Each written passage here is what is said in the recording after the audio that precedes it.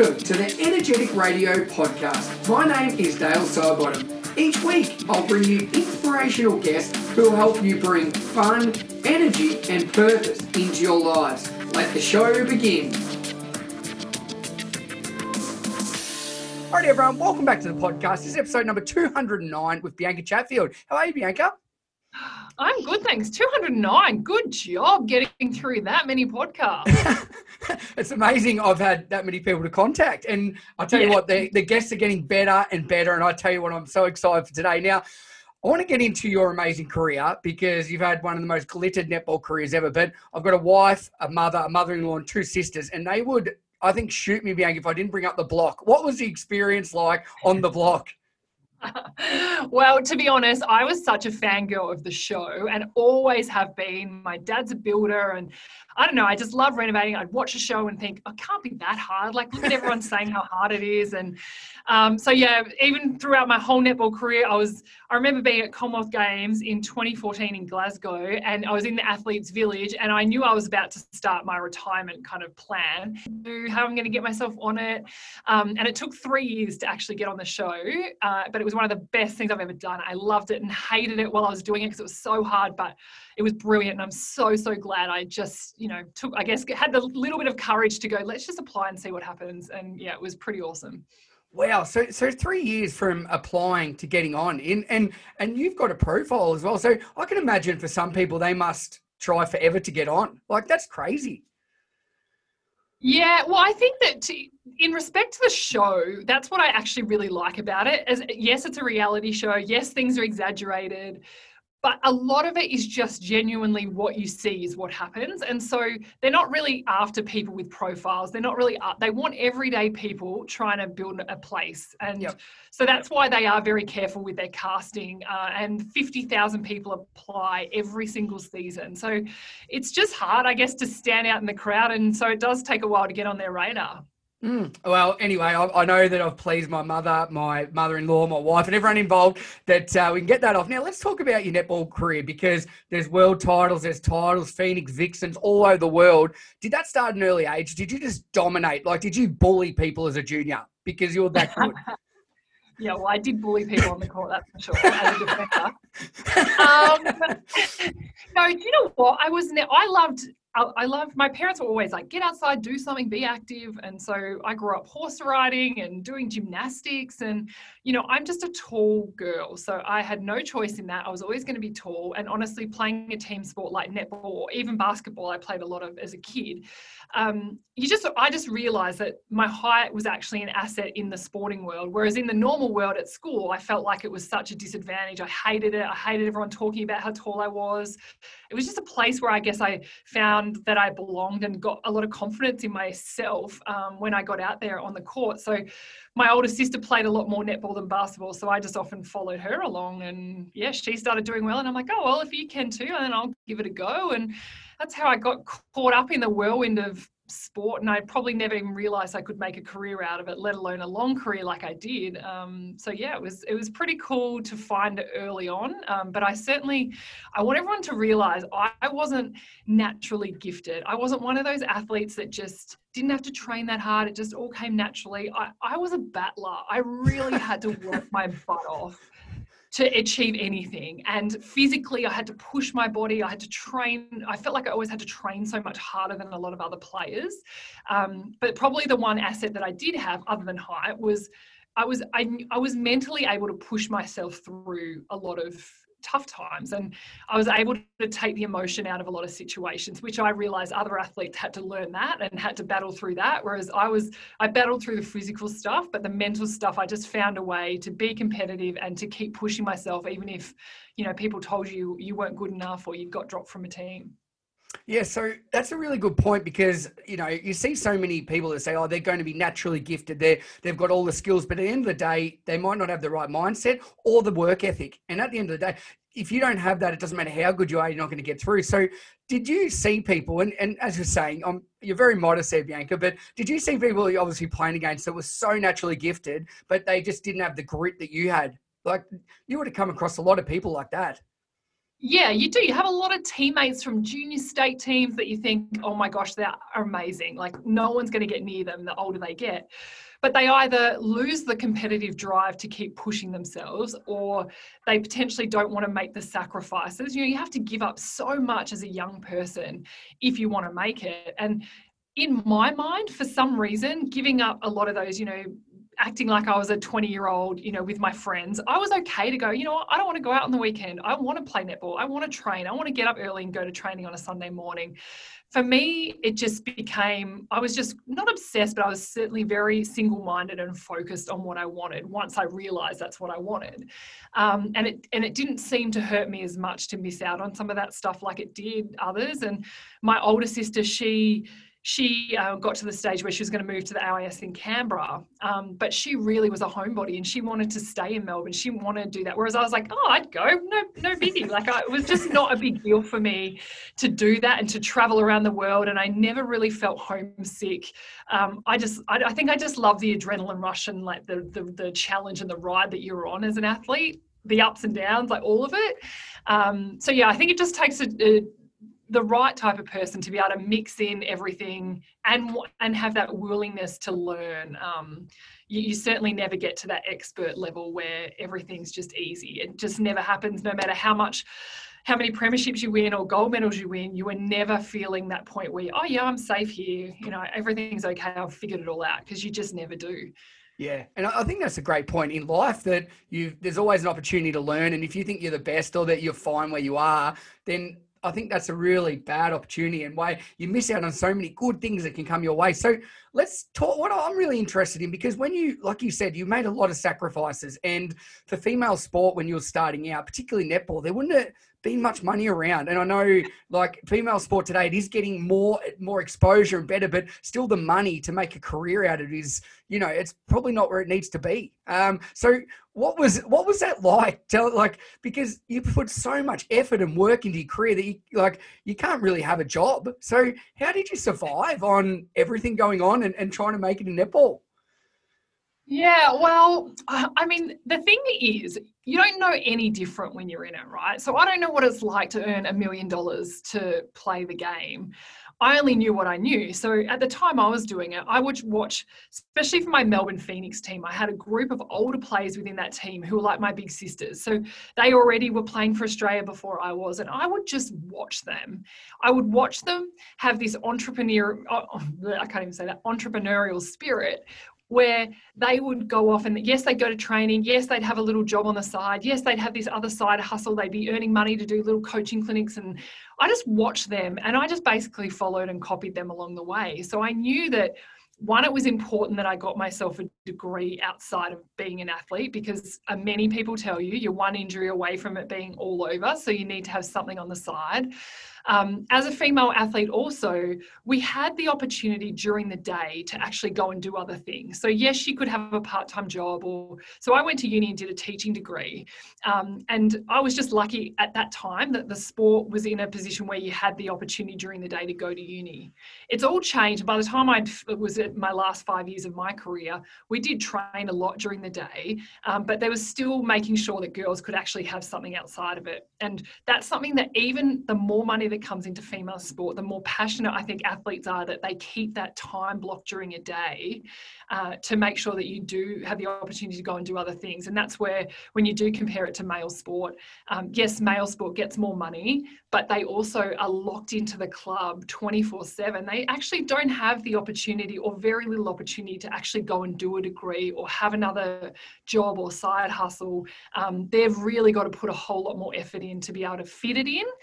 And so when you get to retirement of your athletic career, it's a lot easier transition. It doesn't mean it's a simpler transition. It's probably not easier, but you've already got all these other things that you're used to doing on the side. So yeah, I think I just learned it from the other athletes in front of me. And then I was also very determined that when people would say to me, oh, why do you put all that effort into netball? It's not like you can make money out of it. And I was kind of like, but why can't I? I don't know where I got it from, but I I always wanted to prove people wrong, I think. And so the whole, oh, well, I'll see if I can. And then I just figure out ways to have a million different jobs and try and squash it all in and still play netball. And then gradually the money got more in netball and I was able to make more of a living out of it and do less work. But I'd always have other things because I think it was good for me mentally to, if netball wasn't going well or I had a bad game, I was able to block that out and go, all right, well, today I'm just going to go to work, whatever that might be, and just forget about netball for a while.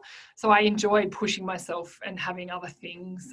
Like I worked at Essendon Footy Club for a few years and I loved being around the players because they would go, oh, you played last night. We watched it on TV. What are you doing at work on a Monday? And I'm like, because we have to. That's what I do. But I enjoyed that I get to chat to them about sport, but I would see their lives being 100% sport. And I thought, oh, I'm so lucky I have an outlet. And yeah, I actually felt a lot for them that they didn't really have an outlet unless they really made an effort to have one. You just made a really good point there because I think we look at, professional sport and full time, but what you were just saying is that you actually got to leave that. You had another life. You had an identity. You weren't just a netballer. And I think a lot of the time, particularly look at like cricket and all the mental health problems that are coming from it because their life is revolving around what they make or how many wickets they get. So that's a really good point. Having something to leave and having more to life than just being recognised as a netballer, that's a really big point, isn't it? Yeah, and I mean, don't get me wrong. We want all the female athletes to pay lots and lots and lots of money. But I did a bit of work with our Players Association along my time as an athlete. I was, again, I'd watch the older players represent us in our Players Association. Then once I got a bit older, I was like, right, I want to do this too, where we're fighting for our rights as athletes. And that was one of the biggest wins. When you hear about contract negotiations and CBA negotiations, you hear a lot about that in AFL and cricket. And when, the sporting bodies at heads with the Players Association, and a lot of what we would fight for is having 10 a.m. till 2 p.m. blocked out so no one was allowed to train during those times. It used to be like 9 till 3 and then it crept in a little bit. But that's why it was so important that there was that block of time so coaches couldn't say, oh, you lost on the weekend, quick, we better put a training session in during the day. Because we needed girls to be able to plan their life and plan what they were doing away from the sport and not creep in on it. Like, yes, you sacrifice a lot and you put a lot in and make sure there's enough hours in your week to put into your sport. But we needed girls to be able to go, you know what, I'm going to commit to 2 units at uni this semester and allow them to actually do it and not feel guilty that they're always having to miss out because training got in the way. That's a really good point because at the end of the day, I think people are experiencing that at the moment, Bianca, that we've got so much time and we feel like we should be working and there's no balance. There's no balance between what's work and what's not because we don't leave the house. So I think that's a really, and I know it's a weird time, but what you're just saying, it sort of mixes a bit from professional sport full-time to being sort of part-time, but still professional. And I think that's a really good thing people can take off from that. Now, let's talk about, you've come from amazing cultures, Phoenix. I remember watching that on Channel 9 or Channel 10 and absolutely loving it. Before pay TV, we couldn't afford it, so I used to love watching the netball. Now, Phoenix Vixens, you've played in the best teams for Australia. What makes a good team? Oh, that's a big question. I know, sorry, a massive question. Massive one, but I love delving into it because we always say when you win a premiership and you feel that team culture, it is actually a feeling more than anything else. You can't even describe what comes into it, but it's one of those things where you go, oh, if we could bottle that up, man, we would make millions of dollars if we could sell the exact formula that works in a good team culture. But I guess when I break it down, what was important, especially when I was in leadership roles, was creating just a sense of every single person. So usually in a netball team, you'll have 12 players and then you'll have potentially another 10 support staff. So whenever we travel, whenever we are together at training or games, you have the same 20 people that are really in the inner sanctum. And so what I think becomes really important is that every single person in that 20, so not just the players, but everyone, feels like they feel included, but they feel like they've got a fair and equal kind of opportunity to talk about what they're feeling, within the team environment, to add value to what we want to do as a team. It was not just a couple of the older players going, this is how it is and this is what needs to be done. It was everyone being treated fairly and equally, and also just giving everyone some buy-in. So we would have team rules, we would have team values and behaviours, and that was all well and good. But if the youngest person in the team hadn't been able to be part of that process of creating those team rules, why would they buy into it? Like, you can't just tell someone that that's how they've got to do things. You need to have a brainstorm every single year with the new group of 20, because that 20 always changes. It's very rare that you keep the exact same team. And so being able to sit down and go, okay, what do you all think? How do you want this to operate? What are we going to set as our standards together as a team? And then it gives every single person the ability to keep each other accountable too. So it's not up to the captain and the coach to be yelling at people for not doing the right thing, or not putting in enough effort, or not showing up in the right uniform.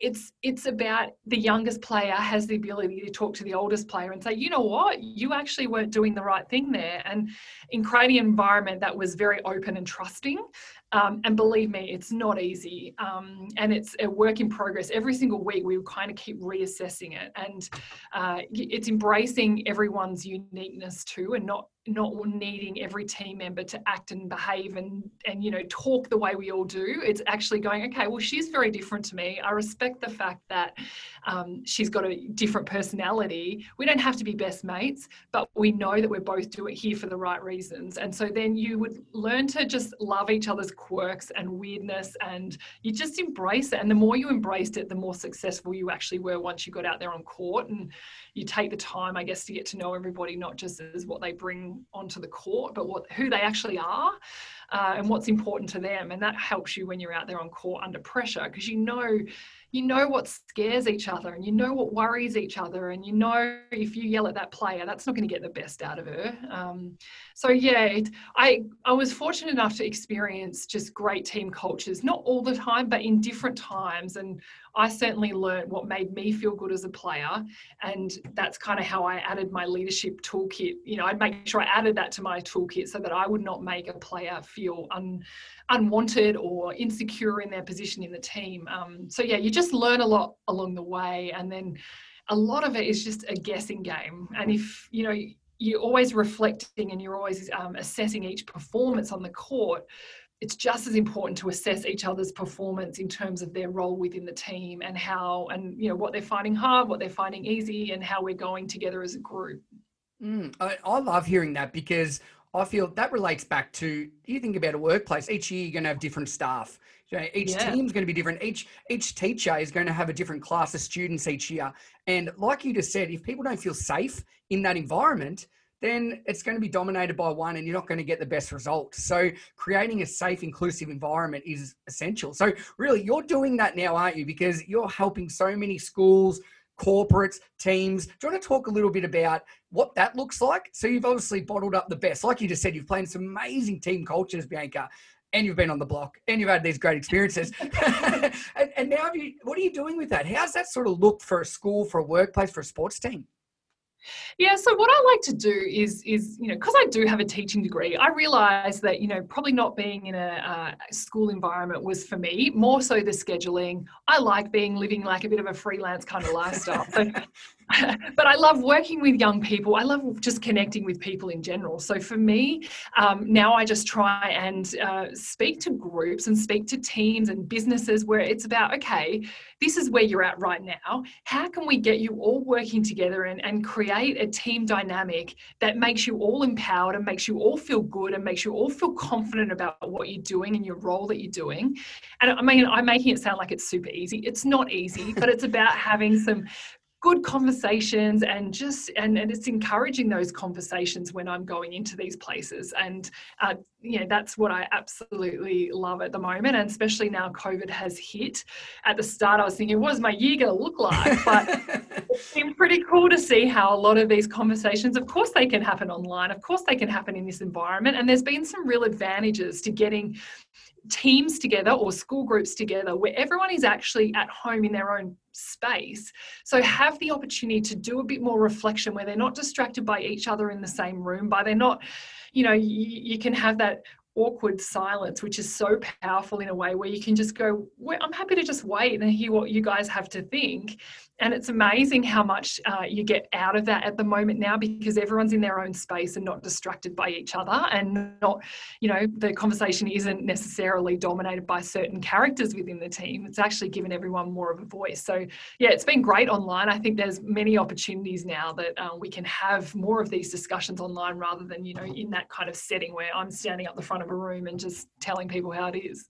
Yeah, I found that as well, that because people feel safe, they're in their environment, they don't feel threatened. And I don't know, there's more of a chance, because you can turn your camera off, or you can enjoy it. You can be more vulnerable than what you normally would be, because Billy and Sarah over here are bullies and they're going to gang up on me if I do the wrong thing. Whereas at home, you can really embrace it. So if you notice, probably you're getting not better results, because we'll never replace face-to-face human connection. That is the number one thing. But you're probably getting different results that you've never seen before.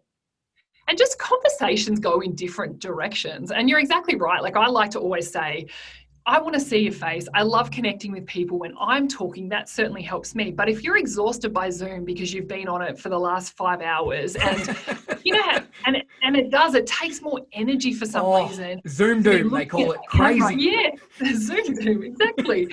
So, I like to say to people, like, make the choice. If you need the camera off right now, then turn it off. I'm happy with that. But if you want to connect in and support me in a way that I know that I'm getting something out of it, then keep your camera on. But I think people can now, I like to refer it to as your own self-management system. And I've learned a lot about myself over COVID, in that when I don't have structure around me, when I'm not sure what's going to happen next, when I have, obviously, you lose a lot of work. A lot of people have lost a lot of their work.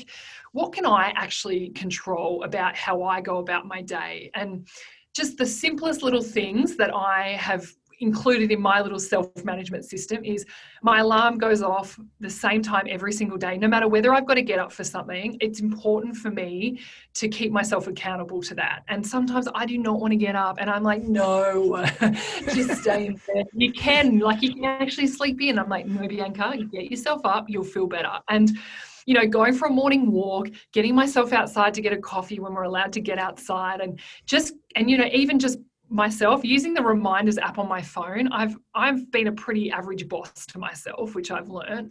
And even just using a reminder thing on my phone to keep myself to go, when I'm getting my coffee in the morning, I'm like listing everything that I want to achieve that day. Some of them is just replying to an email. But if I've got that and I can tick things off, I have a much more productive and positive day than if I started it scrolling on my phone, laying in bed and not getting out of bed for a while. So I've had to keep myself accountable to that. And that's what I like to share with groups that I'm speaking to, is around, we all, team dynamics and everything sits out here, but you can't possibly lead a team unless you can lead yourself first. You can't possibly manage a team unless you know how to manage you. And it's not perfectly, because no one does it perfectly, but it's being able to find and dig deep into what actually suits you. And then from there on, you'll feel much more confident and much more positive when you're out there amongst other people and working with other people. Oh, I love that, because, and I've said this a lot lately, you cannot lead or help anybody else unless you help yourself. And at the moment, self-love and care is at an all-time, we need more of it. And I'm the same, that routine is something we all crave. And that's why before COVID, people are living a normal life, because they just have to go about their day and they don't think about other things. Whereas now we don't have to do that. And all these uncertainties creep in because we've got more time to think about it. So I love that. So I know this might be a little bit personal, but what else do you have in your routine? Because I think if people can hear what other people do, so what time do you set your alarm, Bianca? And then after your coffee, are there other just non-negotiables each day? Yeah, and my day, because I do work freelance life, every day is different. Sometimes I'm like filming stuff for media, or sometimes I'm, running a leadership workshop. Sometimes I'm just doing admin. So every day is very different. But what I've got myself out, what else I've got in my routine is I love social media, and I use Instagram. It's fun. I use Twitter to talk about sport, but I am also a bit addicted to it, and I am on my phone far too often. And I didn't realize how much it actually exhausts me, but also how much it changes how I'm feeling. So, for example, if you think about everyone you follow on Instagram, there are a lot of people that you might follow that, might be aspiring or might be mentors that you look up to. But there are also those people on there that I know who are just every time I see their posts, it just makes me angry. And I'm like, oh, why are you doing that today? Or like they put 100 stories up, and I'm spending 20 minutes of my day watching their stories, and I hate every single one of them, and I'm still watching them. And I'm like, so I've had to really do a bit of a self-audit of my social media and go, if they annoy you, unfollow them. Or if you don't want to defriend them, just mute them, and that's okay too. Just actually control what you're actually absorbing. Oh my gosh, I was just getting myself into all sorts of it would change the way I was thinking by purely watching people on Instagram. So I think we can really have a good look at that in all of our lives and just say, okay, who makes me feel good? Who empowers me? They don't have to be positive Polly all the time, but just make sure the people you're following are the people you want around you. And so part of me doing that is just also not necessarily giving myself an amount of time for social media, but just not picking up my phone every second to have a look. Like, I'll go, so I get up at 5:45 in the morning. Sorry, 5:45. 5:45, way too early. And one of my best mates, Carla, who I did the block with, she lives within my 5K radius in Victoria. We're only allowed 5 kilometres at the moment. So we've been like, right, both of us need to get up and just go for a walk. Whether it's rain, hail or shine, we're going to make each other get up. And so we've been doing that. And my partner owns a cafe. So we walk past his cafe, grab a coffee, and then keep going.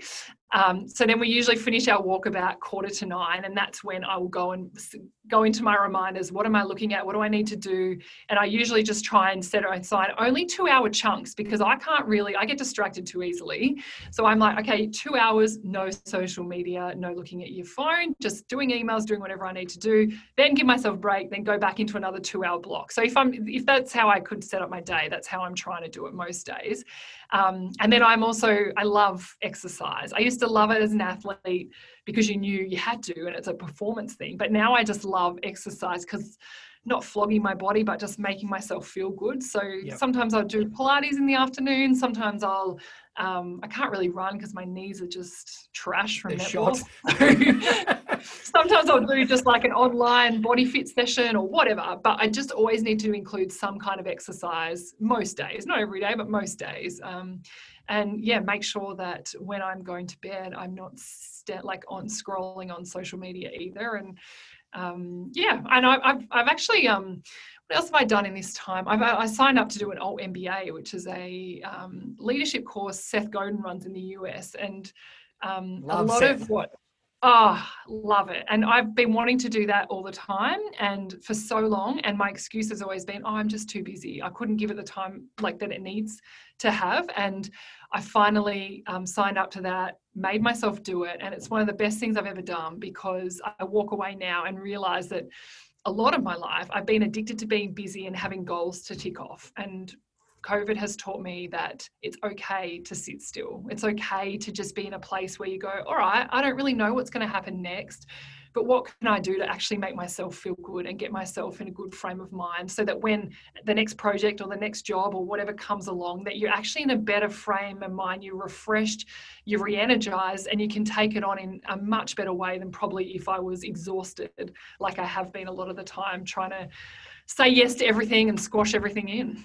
Well, and I think I think I've said this a lot as well, that this is a great opportunity to slow down and do something you've wanted to do for a while, that you've made excuses, because now there are no excuses and you're only holding yourself back. So I love that. Seth Godin, guys, if you haven't listened to his podcast, Akimbo, or any of his books, amazing. He's one of the best speakers, daily blogs. Anyway, I'm not pumping up Seth. Hope you're listening, Seth, anyway. But the other thing is with social media, I think at the moment too, if people are not in the best headspace, that they're constantly scrolling, and it's other people's highlight reels, Bianca, that they're comparing themselves. I don't have this, I've missed this. And it's a spiral that just gets worse and worse and worse. And then you want more and more and more. And it just doesn't work, does it? Like social media is amazing and I love it as well, but it also can be the devil at the moment.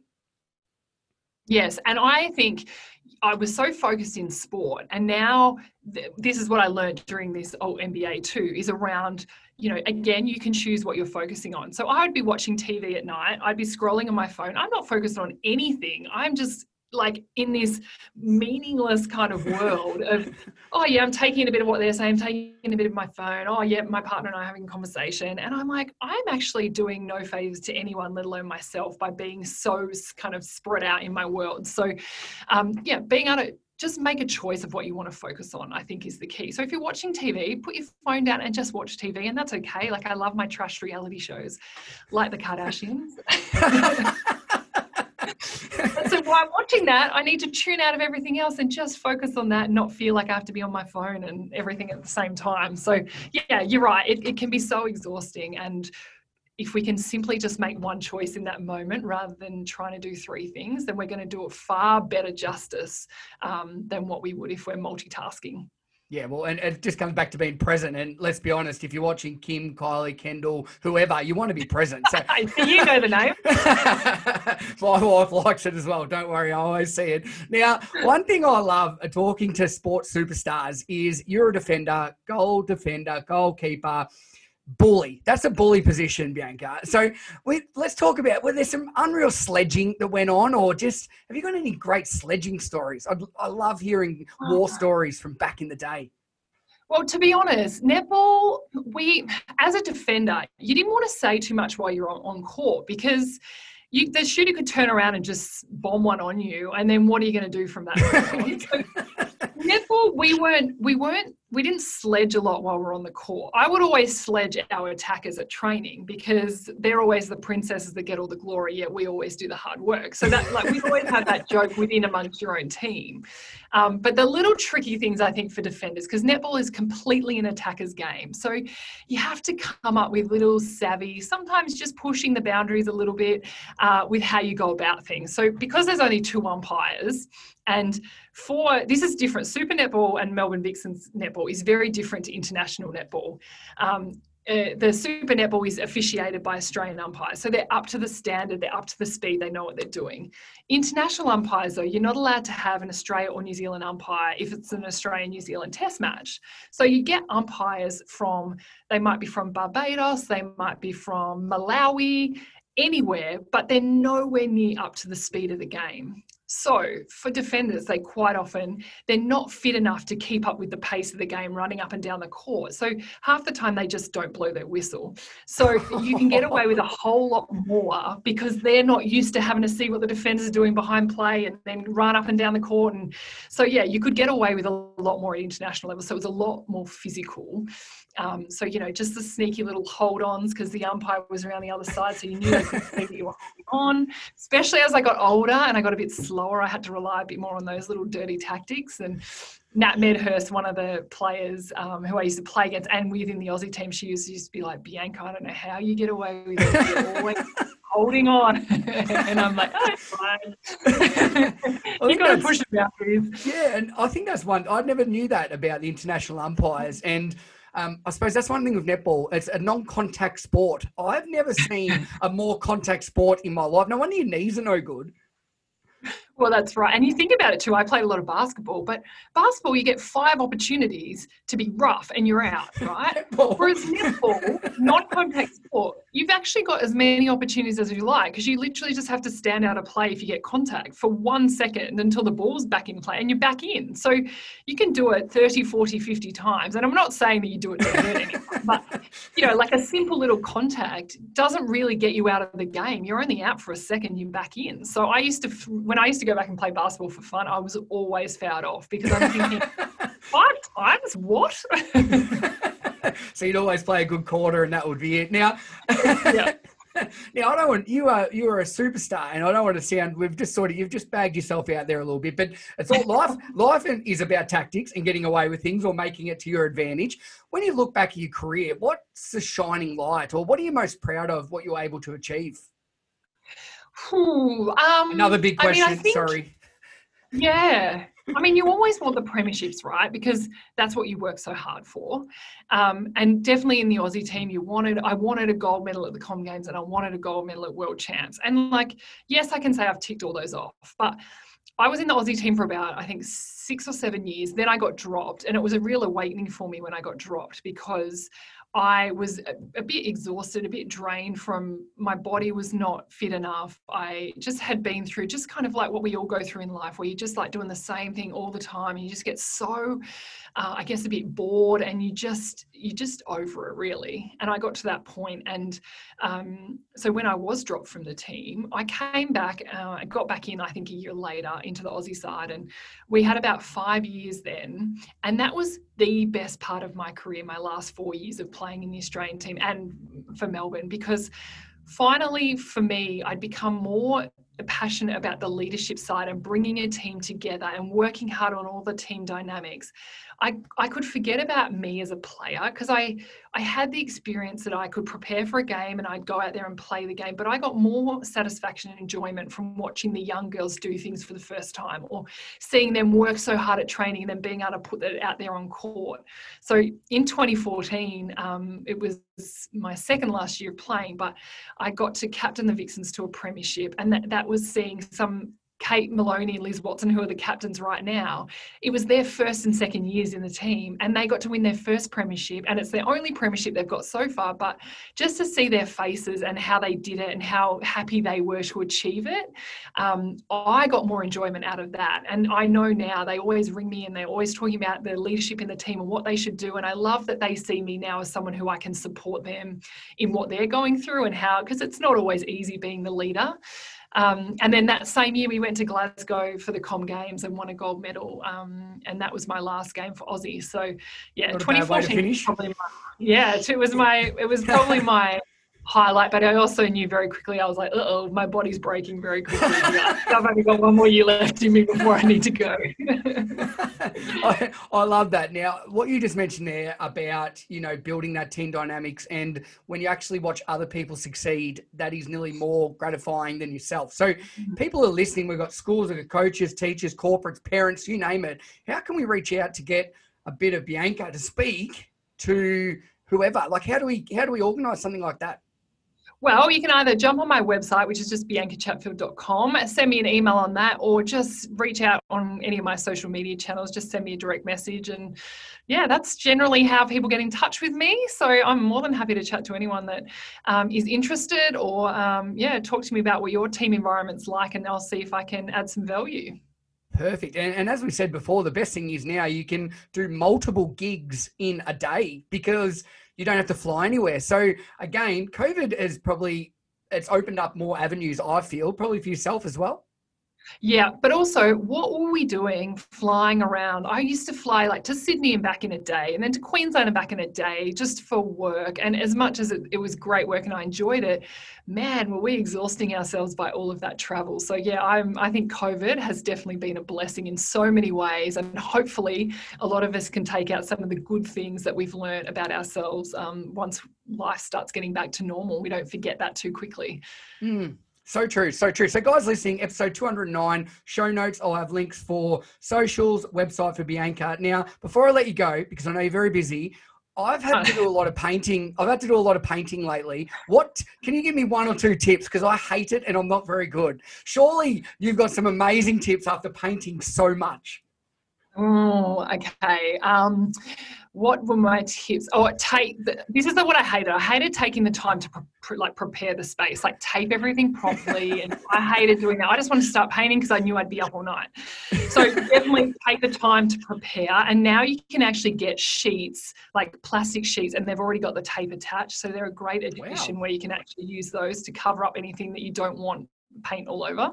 If you can use a spray gun, use a spray gun, because they are amazing. What else? I don't know. Look, I'm by no means a perfect painter or expert. I just got it done any way I could. And sometimes, and I think here's actually, once you paint like our place on the block, there's about, you film for 3 months, you have about 2 months off, and then it goes to air. So in that 2 months off, because we lived in Melbourne and we were close by, we would sneak back in and like paint a room and paint another room and paint another room. So the painting we did while we were filming was okay, but we wanted to make sure when the buyers actually started coming in that it looked 1,000 times better. So the show, you have to do it all on your own accord. The show don't pay for the other teams to fly into Melbourne to repaint or anything, but we did make sure that we put in the effort to just do it in better timing and a bit neater than what we actually did on the show. And that, I think that's a competitive spirit in Carla and yourself, isn't it? That's Yes. the wanting to win at all costs. I want to have the best painting. Yes. I don't want anyone coming in here and looking at it going, oh, this is terrible, girls.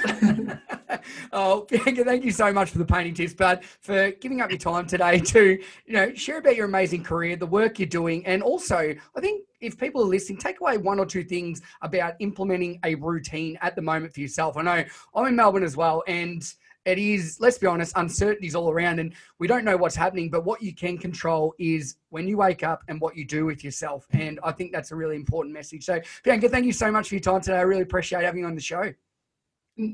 No worries. Thanks for having me, and stay safe and healthy, everyone out there.